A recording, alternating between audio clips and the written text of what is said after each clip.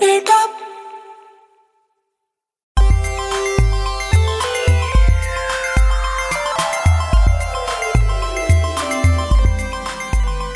Hey guys, welcome to another episode of Cape Town, a superhero podcast about superhero things. My name is Tyler Huckabee. I'm Chris Youngblood. And I'm Ryan Ham. And Hannah Mazel is out this week. She said she was folding underwear this week? She was folding Hannah's underwear. excuse is that she's folding underwear. He's actually not joking. That was her reason. Okay. Maybe it's not funny. We're laughing about it. Maybe it was a super serious situation. But in any case, she will not be here with us this week to discuss Jessica Jones. That's too bad because it means we have three guys to discuss what is probably Marvel's most explicitly feminist show to date. So we'll tread very lightly here, and we look forward to all of your positive feedback when we're done. This is also going to be our pizza podcast, because I think there's at least one pizza being ordered in Nashville where Chris and I are at. And Ryan, you're not ordering a pizza. No, I don't have any pizza. I do have whiskey, though, so this podcast should go swimmingly. By the way, don't drink if you're under 21. There we go. Are we going to start doing our sign-ups with little Ryan says advice to the kids? I don't want the FCC after me. What is the rule about that? Because sometimes when you go to a website, if you go to Budweiser.com, you have to certify that you're over 21 before they even let you look at the webpage. You go to Budweiser.com. I like the idea of you consistently going to Budweiser.com. So I want some branded Bud. I want some branded Bud gear. Sue me. I live in Tennessee. I want my Anheuser-Busch tank top and some cowboy boot. I just want to fit in around here. People don't like me. You. But in any case, you have to be over 21 to look at it, which I am. So it worked out. I just don't know what the laws are surrounding stuff like that, or why you would need to be over 21 to look at branded Budweiser merchandise. If you're not 21, it will lure you in, and then you get drunk and die. So maybe we should start making... High note. We're starting this on a high note. Ryan says it's taking a dark turn already. Out of the gate. Man, Hannah's not here for 1 week, and this just goes off. Maybe we should start doing a 21 and up thing for our podcast for no reason. Ooh. We do talk about booze on the podcast sometimes. Hey, kids. Cape Town After Dark. Kids, this is a very special episode of Cape Town. I'd advise you to go get a friend or parent or guardian so they can listen to this with you, and you can discuss some of the important issues we'll be talking about. Yeah. We're here to talk about some comic book news this week before we get to Jessica Jones. Ryan, what do you got? Something kind of interesting that's been in the news for a while, but kind of cropped up again over the last few weeks. Fans of Guardians of the Galaxy have known for a while that there's James Gunn has teased that there's an Easter egg in Guardians of the Galaxy 1. No one ever knew if it was for sure found or not. Periodically, a website would crop up saying oh, maybe this is what he was talking about. Maybe it's been found. And then he would periodically chime in and basically say no one's found it yet. So in late January, he actually tweeted that still no one has found the Easter egg in Volume 1. And there's also an Easter egg in Volume 2 that no one has found. And apparently they're the same thing or related. So I have no idea what those things would be. I think someone tried to guess it was the Soul Stone, because that's been a big topic of conversation, because we haven't seen the Soul Stone yet from the Infinity Stone set. But he said that wasn't it. So your guess is as good as mine. It'll probably, with James Gunn, who knows what it is. It could be, maybe it's the monster from Slither that is making an appearance or something. He said in his most recent tweet that A, he's very surprised that nobody has found it yet, and that B, it's an actual part of the movie. It's not some thing that's off to the side or in the background, that it is there. It's part of the story, which really throws me for a loop. It makes me also kind of disappointed that I haven't found it yet. But yeah, I don't know what it could be. So I don't know if you guys have actually seen this, but there was a theory going around that relates to Infinity War. Have either of you seen it? No. I don't know how spoilery this would be, but so when the Guardians are actually talking with the Collector and they take the Power Stone to him and he's giving them kind of the mythology around the Power Stone, there are these screens that just go all around them. Hologram type things. Yeah.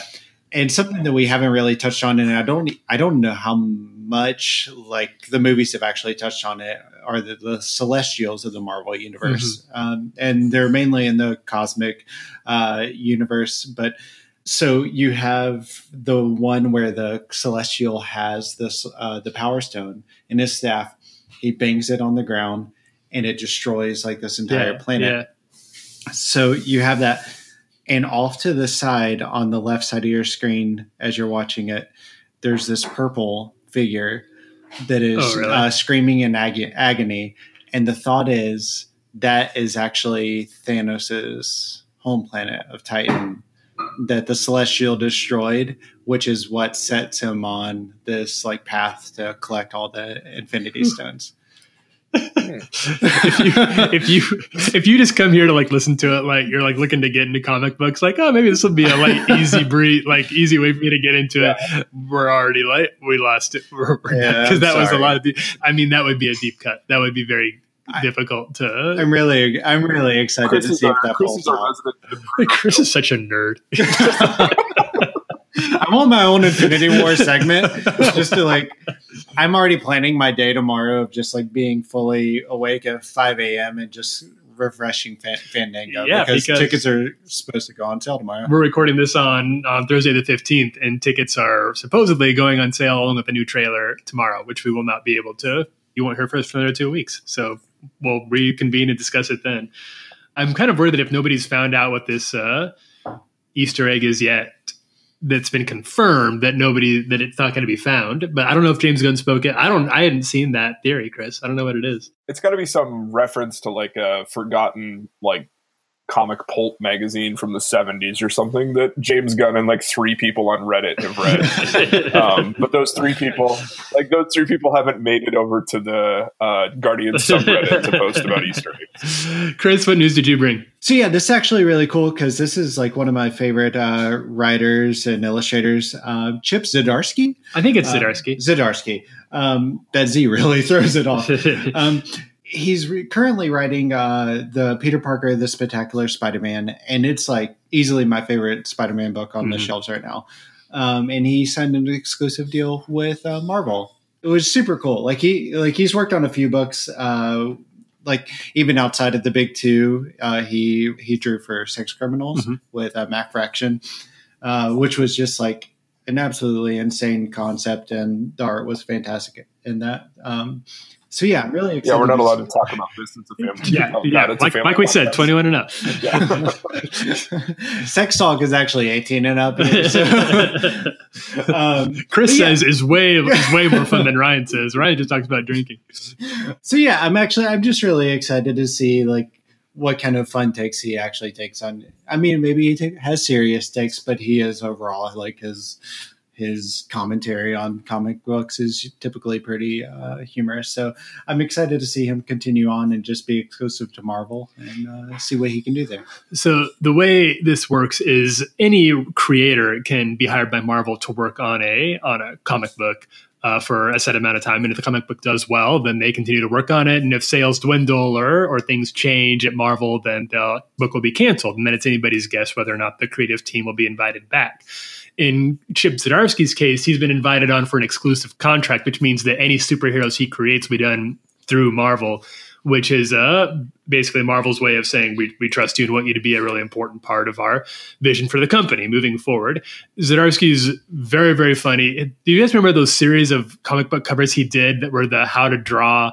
They were like a parody of how to draw a superhero, but he would always mess them up, and they would be covered, and they were super funny. We'll post links to them on the show notes for this episode because I don't want to bring like a visual news to it that you can't see, but they're really, really good. I think that Marvel has lost some major names over to DC. Or just out into the ether, out into independent comics in the past few years. Getting Zdarsky is a really big and good move for them. I'm excited to see what he does. I don't think he's announced what he's going to do. Yeah, it'll be interesting what they turn over to him. I mean, like I really loved his Howard the Duck series, so I kind of hope that they let him. Like, it would be cool to see him on a mainline comic, but it would also be cool if they, had him do that, but then also kind of let him off the leash in some weird corners of the universe a little bit too. I think that's what they all like. Every creator who goes to Marvel wants at least one really big book that they can make their mark on, like a Spider-Man or a Fantastic Four or an Avengers. But they also want to go somewhere that nobody's gone in a while and do something kind of weird, like a Howard the Duck or some character that we've never heard of. Create somebody new. Oh. What about Starjammers? What about Starjammers, Ryan? Okay, Chip Zdarsky's Starjammers would be really good. I would read Chip Zdarsky's anything. If he does Starjammers, then that'll be super exciting. So I want to talk about the big news that just came out a couple hours ago over here that I am really, really excited about, but I understand but a little hesitant about. I want to get guys' takes. Ava DuVernay, fresh off of Wrinkle in Time, is now going to be directing a New Gods movie for DC and Warner Brothers. New Gods, it's kind of an obscure superhero series that was written and drawn by Jack Kirby after Jack Kirby left Marvel, where he had created the Fantastic Four and Captain America. He went over to DC and created this series called New God, which was the series that he'd always really wanted to create. It's very weird sci-fi opera, very loosely and sometimes not so loosely based on real events. That's where you find Darkseid, who became a very big Superman villain.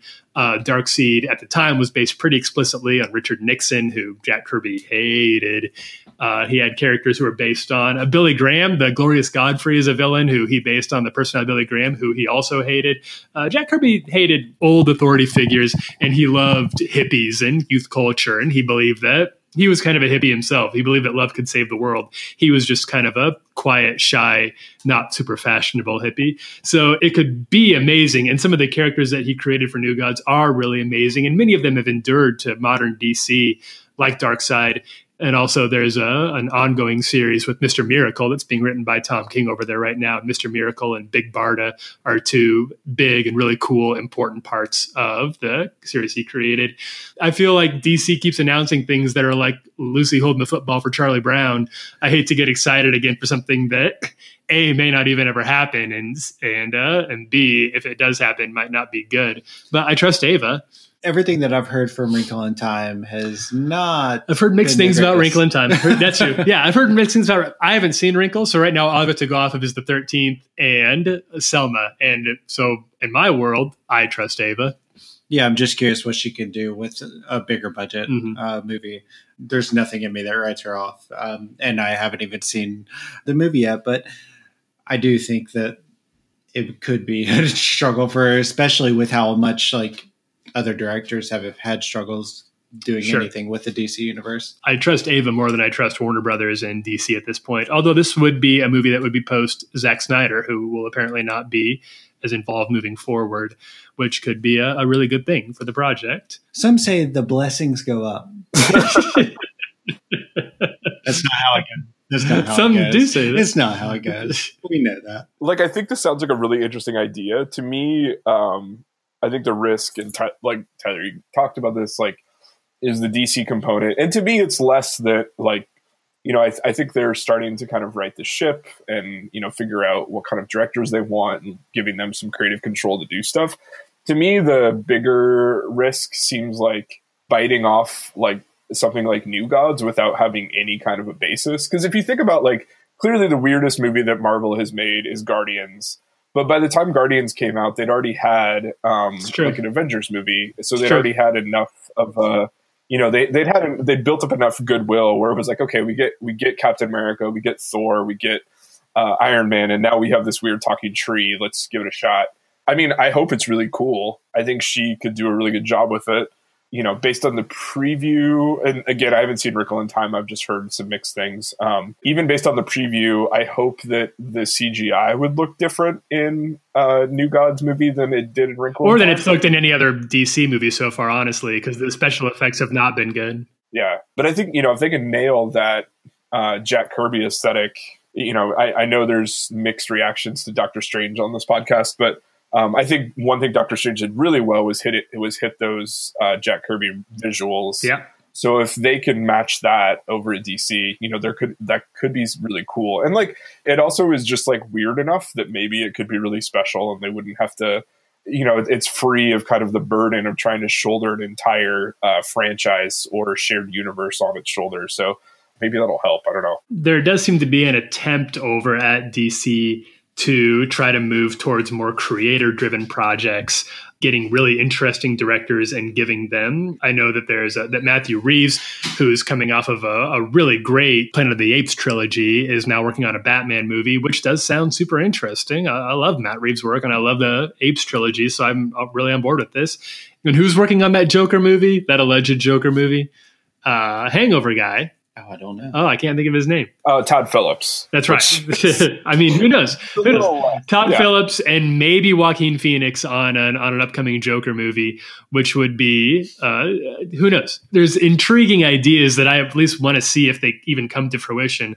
Although right now over at DC, 2 weeks ago, there was a Joss Whedon Batgirl movie in the works that apparently is not happening anymore. So I would say until you've got a trailer in front of you, don't take any news that they put as being written in stone or anything. They're just trying to figure out how to get the ship together. And I do think there's something to say, like, Ava DuVernay, like, turned down Black Panther. Mm-hmm. So it'd be interesting to see what DC told her that Marvel didn't, to get her to sign on. True. So maybe she's got kind of the creative freedom to do whatever she wants. Yeah.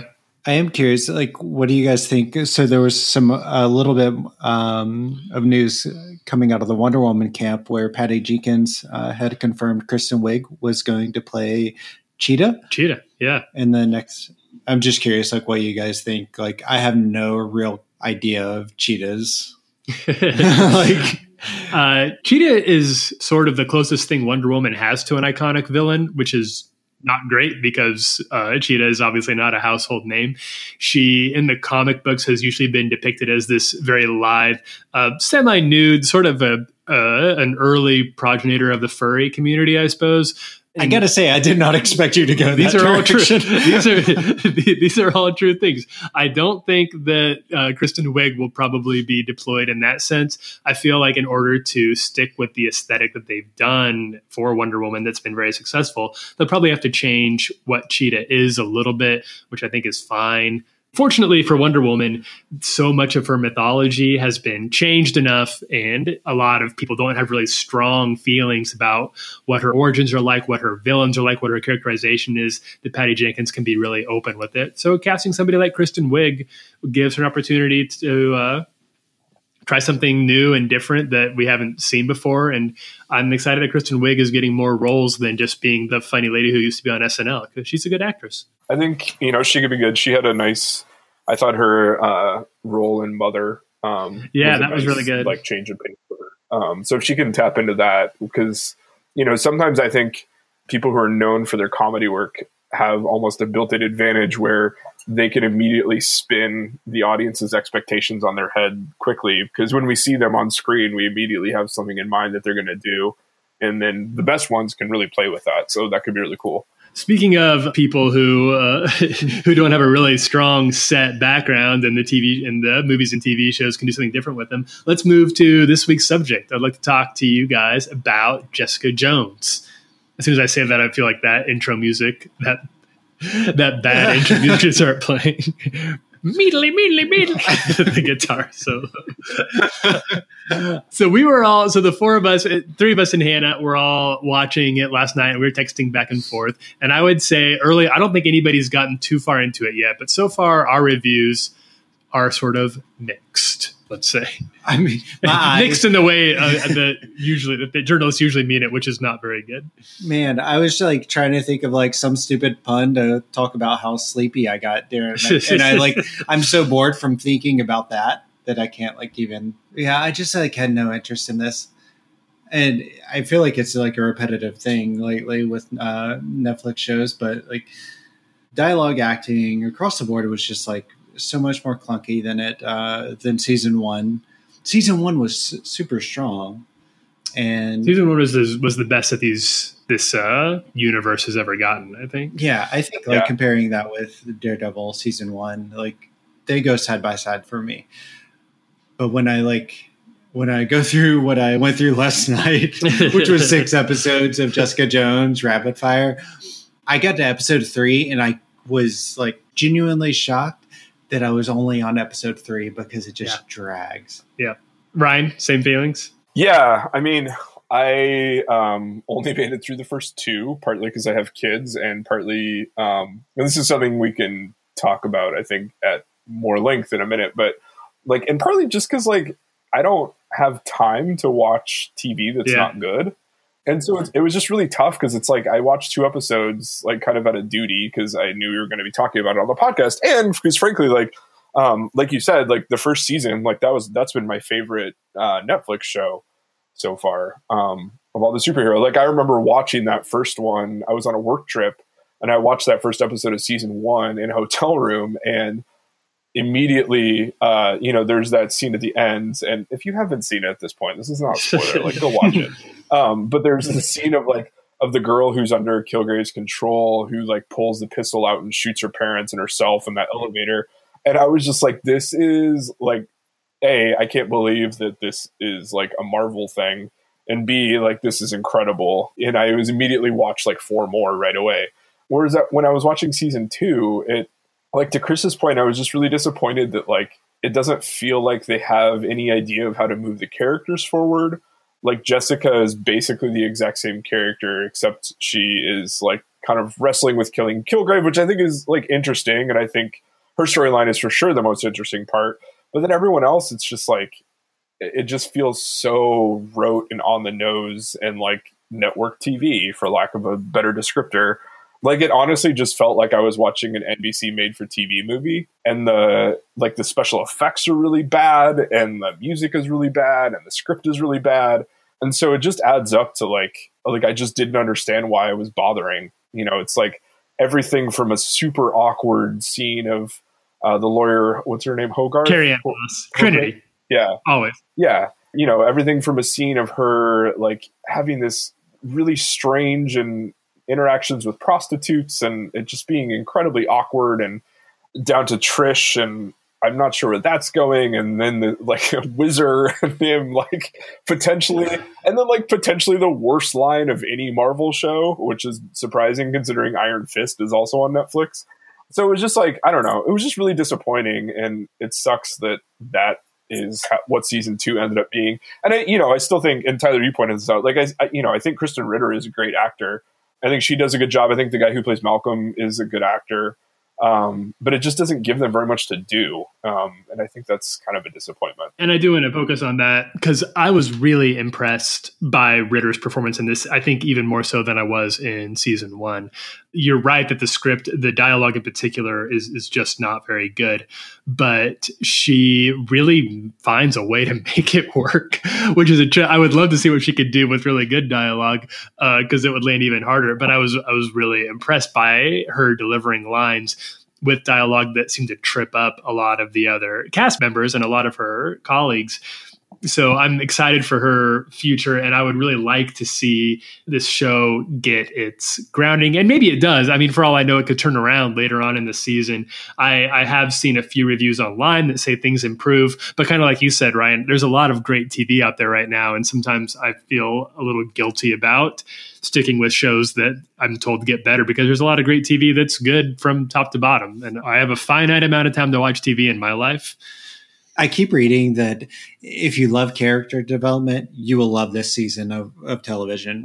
But beyond that, like if you care about anything else with the story, like you will not really enjoy it. But a lot of the characters I'm not really interested. Like I'm sorry, but I don't really care what happens to Trish. Her storyline doesn't interest me. Malcolm interests me. Jessica interests me, and Kilgrave interested me a lot, but Kilgrave, obviously, and apparently he will, based on some of the art I've seen, he does show up probably in some sort of flashback situation. And I may stick through to see what happens there, but the dynamic between Jessica and Kilgrave in season 1 was just so interesting. It just like no other antagonistic relationship we'd ever seen in not in a superhero television, but any television before. This show misses that. I don't want to be careful here because I don't want to say that like, you know, anything that like touches on themes of sexual violence is automatically more interesting or layered or something like that. Like most of the time it's handled super poorly.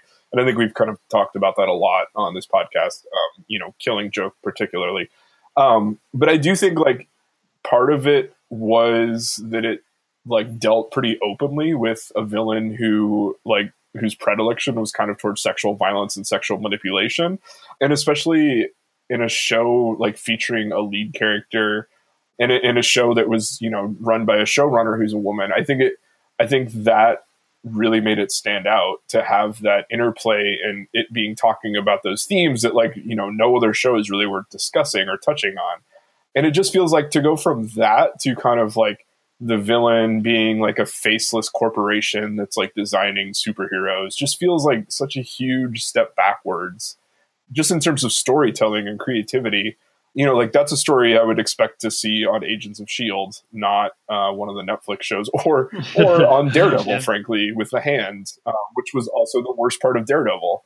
So I feel like in their efforts to kind of make these shows more wide vision, they lose what made them really interesting, which is the character work of Krysten Ritter as Jessica Jones, really digging deep into like what that kind of treatment would do to someone and how that would affect someone. And it just, it really bums me out that that's the way it went. Let's turn now to Alias, which is the comic book series that Jessica Jones was first introduced in and based off of. It was written it will debut, I suppose, in 2001, written by Brian Michael Bendis. Brian Michael Bendis is a name we talked about a lot on this show. His biggest, probably, mark at Marvel was creating Ultimate Spider-Man, which is, Chris, one of your favorite series and one of the best Spider-Man series you could ever read. It's very, very good. And then he, in a short-lived line called Marvel Max, which, speaking of 21 and up, was intended to be Marvel's like edgy, adults-only superhero comic books. And most of it was very bad. But one of the characters was this new character, Jessica Jones, who Bendis had introduced. And it followed fairly closely what the first season of Jessica Jones, the TV show, was like. It introduced Kilgrave as the Purple Man. It did not introduce him. He had already been around, but it used him and it showed him doing some very horrifying things. Ryan, have you read Alias? Yeah, I've read Alias, and it's like really good. I think just the psychology that Bendis delves into, and I think Ultimate Spider-Man obviously is like his biggest kind of contribution to Marvel, probably.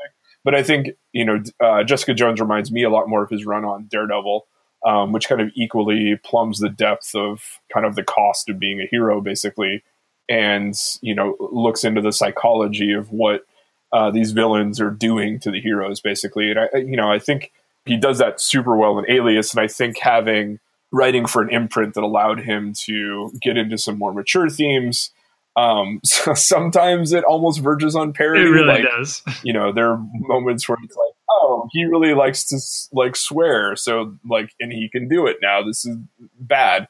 But for the most part, it's used pretty well. And I think it's much more violent. There's a lot more sex and nudity, but for the most part, I don't feel like those things are exploitative in the comic, and I think end up being used to tell a really powerful story.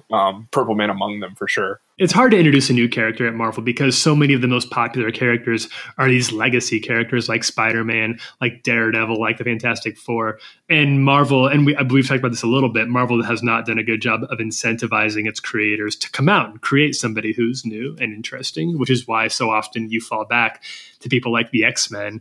A, because it's more fun to work with characters that you grew up reading about, and B, just because a lot of these creators, they are not allowed to retain the rights to their creations at Marvel. So if you come up with a new, very popular character while you're there, then you don't get a say in what happens to it, and you don't get the profits off of that character. So that's unfortunate. But Brian Michael Bendis did create Jessica Jones. She was one of the few actually successful new characters who were introduced in the 2000s. And I think it was largely because in this Marvel Max imprint, which for the most part was used just to add more swearing, more sex, and more violence to comics in not interesting ways. But in the case of what was called Alias, which did star Jessica Jones, was used to actually talk about PTSD and the trauma that is faced by people, in this case particularly women, who survive sexual violence and how they continue to live and operate in the world.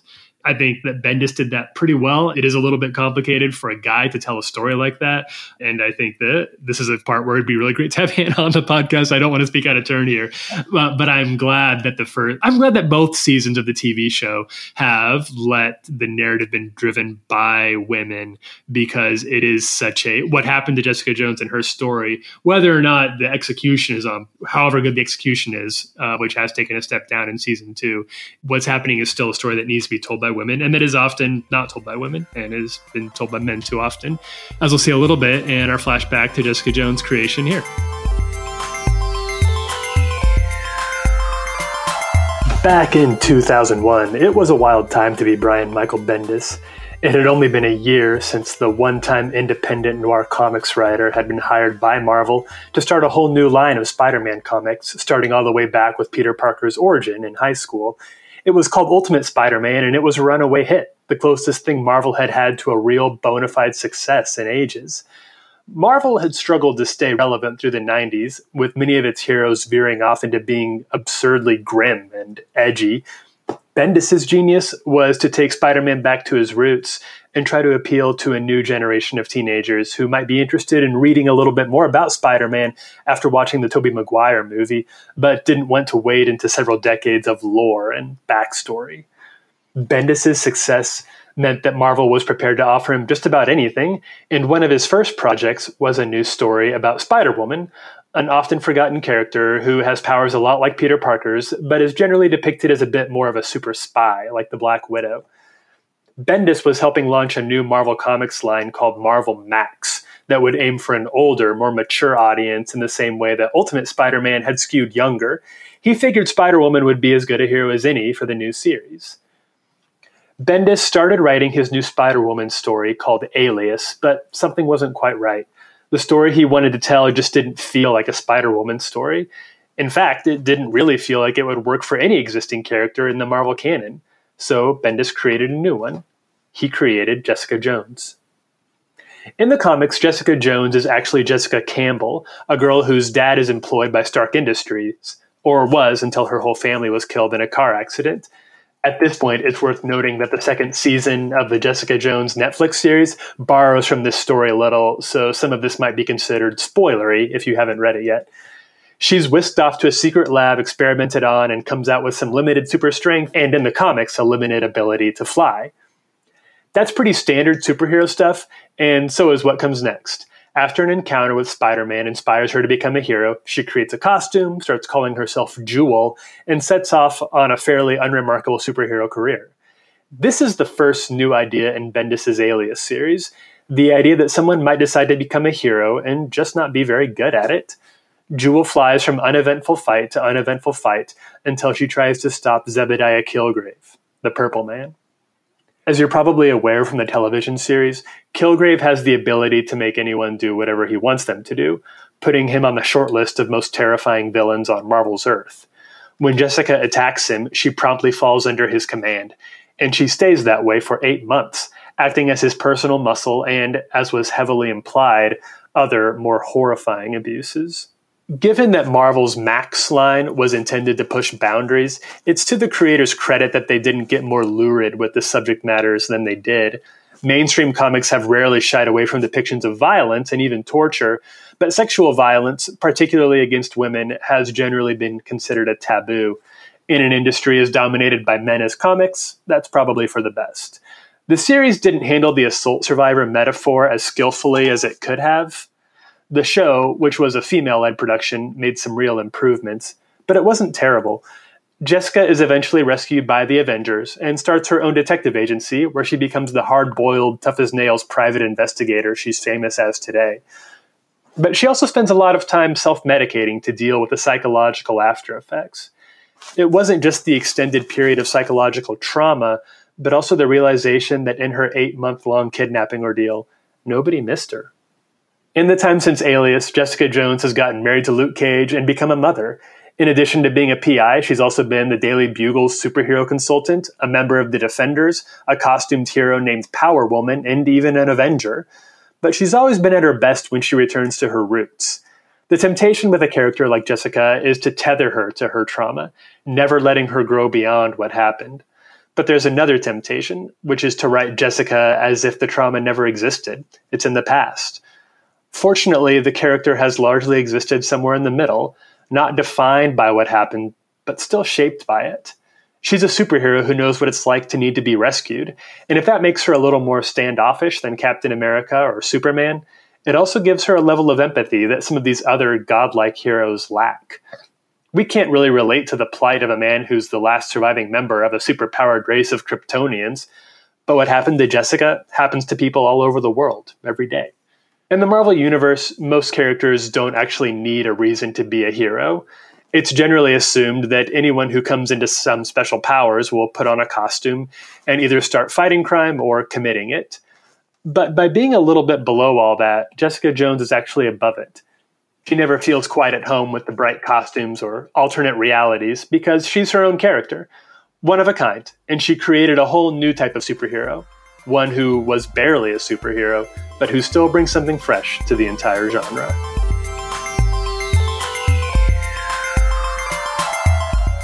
We now have the second season of Jessica Jones. I think that there has been an announced season 2 of The Punisher, and there's probably going to be at least another season of Luke Cage is filming right now, and Daredevil is in the works. Where are we at on the Netflix verse? What do you guys think? Yeah. I mean, I remember being so excited Yeah. coming off of Daredevil season 1. My wife and I both binged it together, and we were captivated. We loved it. And then Jessica Jones, was it Daredevil season 2 came first, and then Jessica Jones season 1? I can't remember. They were right. Yeah, I close can't together. remember. It was close together. I can't remember which order it came in, but it was close. Daredevil season 2 was good in its own right for what it was. But yeah, I remember when Jessica Jones season 1 came out, that took over as our favorite show. And then since those 3 seasons, it's really dropped off Things in have been- quality. yeah, and I don't yeah. and I don't understand how it actually has dropped off as much as it has. Just because there is a formula to telling a good story and making good television these days, that it feels almost baffling to me that something can be so boring and bad. Especially when they've proven they know how to do this. Yeah. That the blueprint is there. They have people on board who know how to figure this out. Iron Fist is a great example of just me realizing they have great source material to pull from, and they just butcher it. They took one of my favorite storylines from Iron Fist, from the Matt Fraction run, and that was just so disappointing. Yeah, in an episode, they took 20 issues, crammed it all together, and pooped all over it. Why would they do when the material is right there for a great Iron Fist show, and to take one look at a very well-known, well-regarded Iron Fist run written by Matt Fraction and to say, no, I think we can do better, and then to just not do better at all. That was super disappointing. Luke Cage was a show that was just it was a step down in quality, some interesting moments, some strong starts, some really good performances across the board, but it just sort of ran out of steam and ended up being what would you say by the end? Silly. It was sort of silly at the end.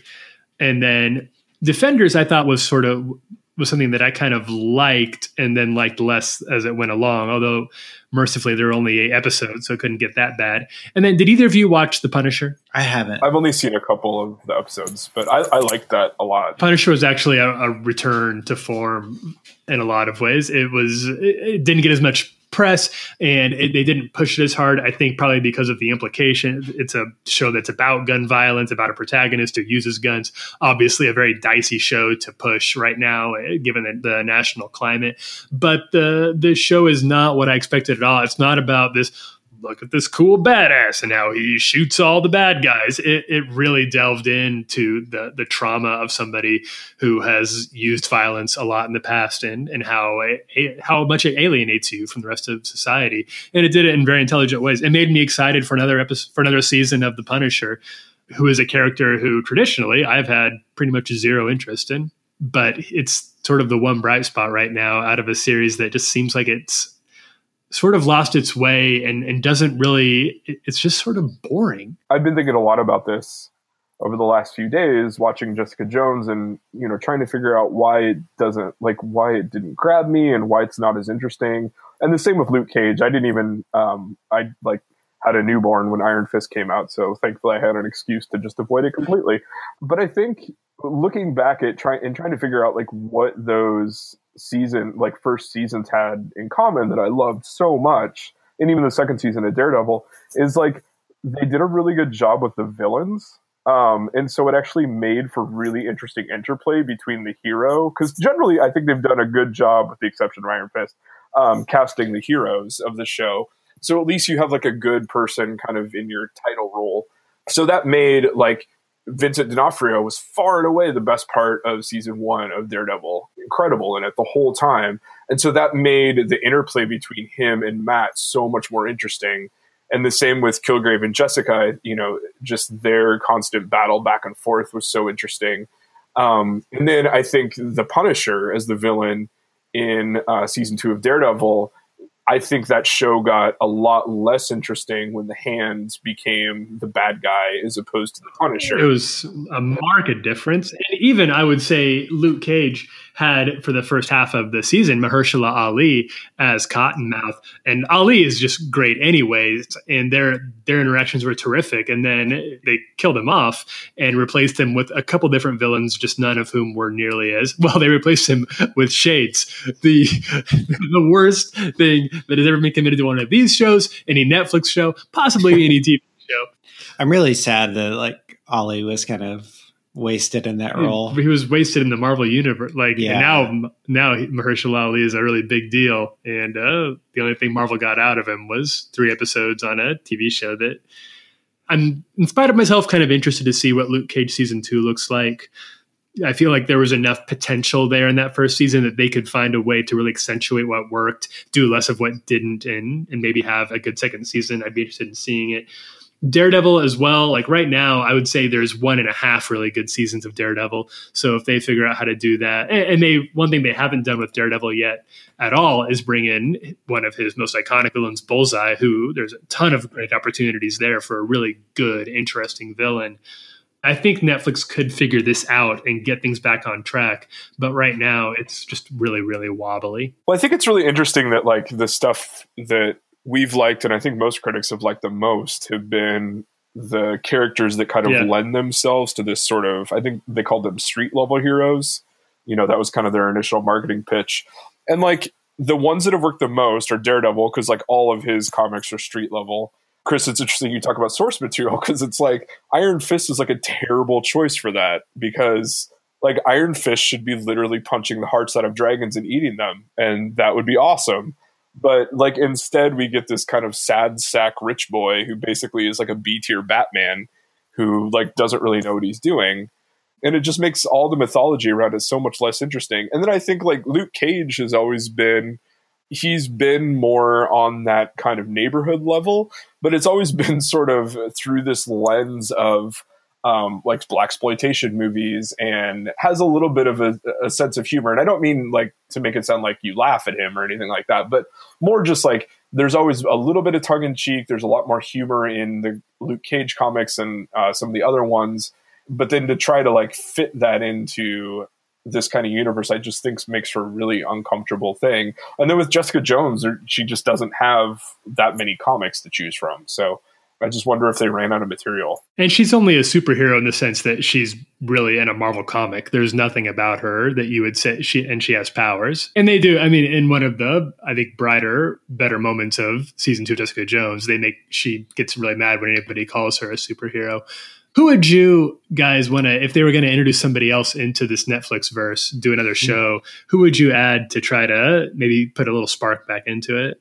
I feel like it would have to be somebody who isn't like really heavily reliant on special effects. Mm-hmm. Yeah. But on the street level side, my excitement immediately goes to Miss Marvel. Oh, interesting. Miss Marvel. Yeah.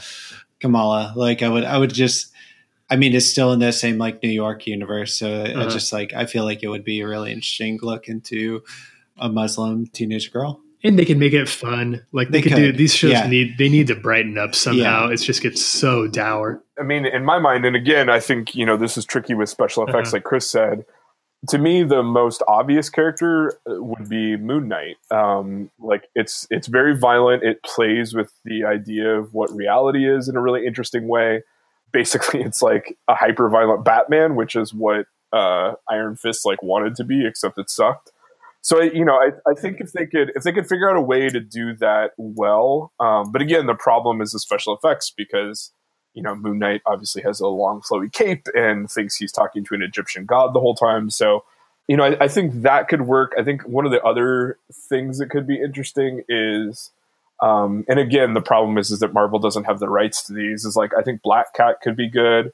If they wanted to do a Sinister Six movie, instead they could do a Sinister Six show, and I think that could be a lot more interesting. I think it's just difficult to really tell the kind of stories that they want to tell if they're not going to be able to have good special effects or delve outside of their storytelling beats as much as they have been unwilling to. Oh, one more. I also think Ghost Rider could be really good, but if they don't make that look good, it's going to be terrible. They brought Ghost Rider in over at Agents of S.H.I.E.L.D., and the special effects actually, they dumped enough money into the budget to make it work, but he seems like a much more natural fit for the universe they're putting together on the Netflix shows. I think that Shang-Chi is he's a Kung Fu based character, would need a lot of special effects and would be interesting to follow. And if you were going to do a spinoff, then it seems like there's a lot of material there with Misty Knight, who also has her own comic book run, and she becomes a superhero in her own right in the comic books. And I liked her presence in the Luke Cage. I thought she was one of the better parts of Luke Cage. I would be interested in seeing where they went with that. But the fact that they haven't announced a spinoff yet, where they got right to announcing spinoffs for people like The Punisher and Luke Cage after their appearances, doesn't put a lot of optimism that I think that they also feel over at Netflix like maybe the time of these shows is running out because some of the announcements have dwindled a little bit. Well, and I'm sure, just on the business side, I think everyone's kind of waiting to see what this new Disney streaming service is going to mean. For Netflix. Yeah, right. Supposedly Disney is starting its own streaming service to compete with Netflix that'll be exclusively Disney shows. So that would mean that all the Marvel movies and presumably Marvel TV shows would be exclusively available on there instead of on Netflix. That could look like a lot of different things.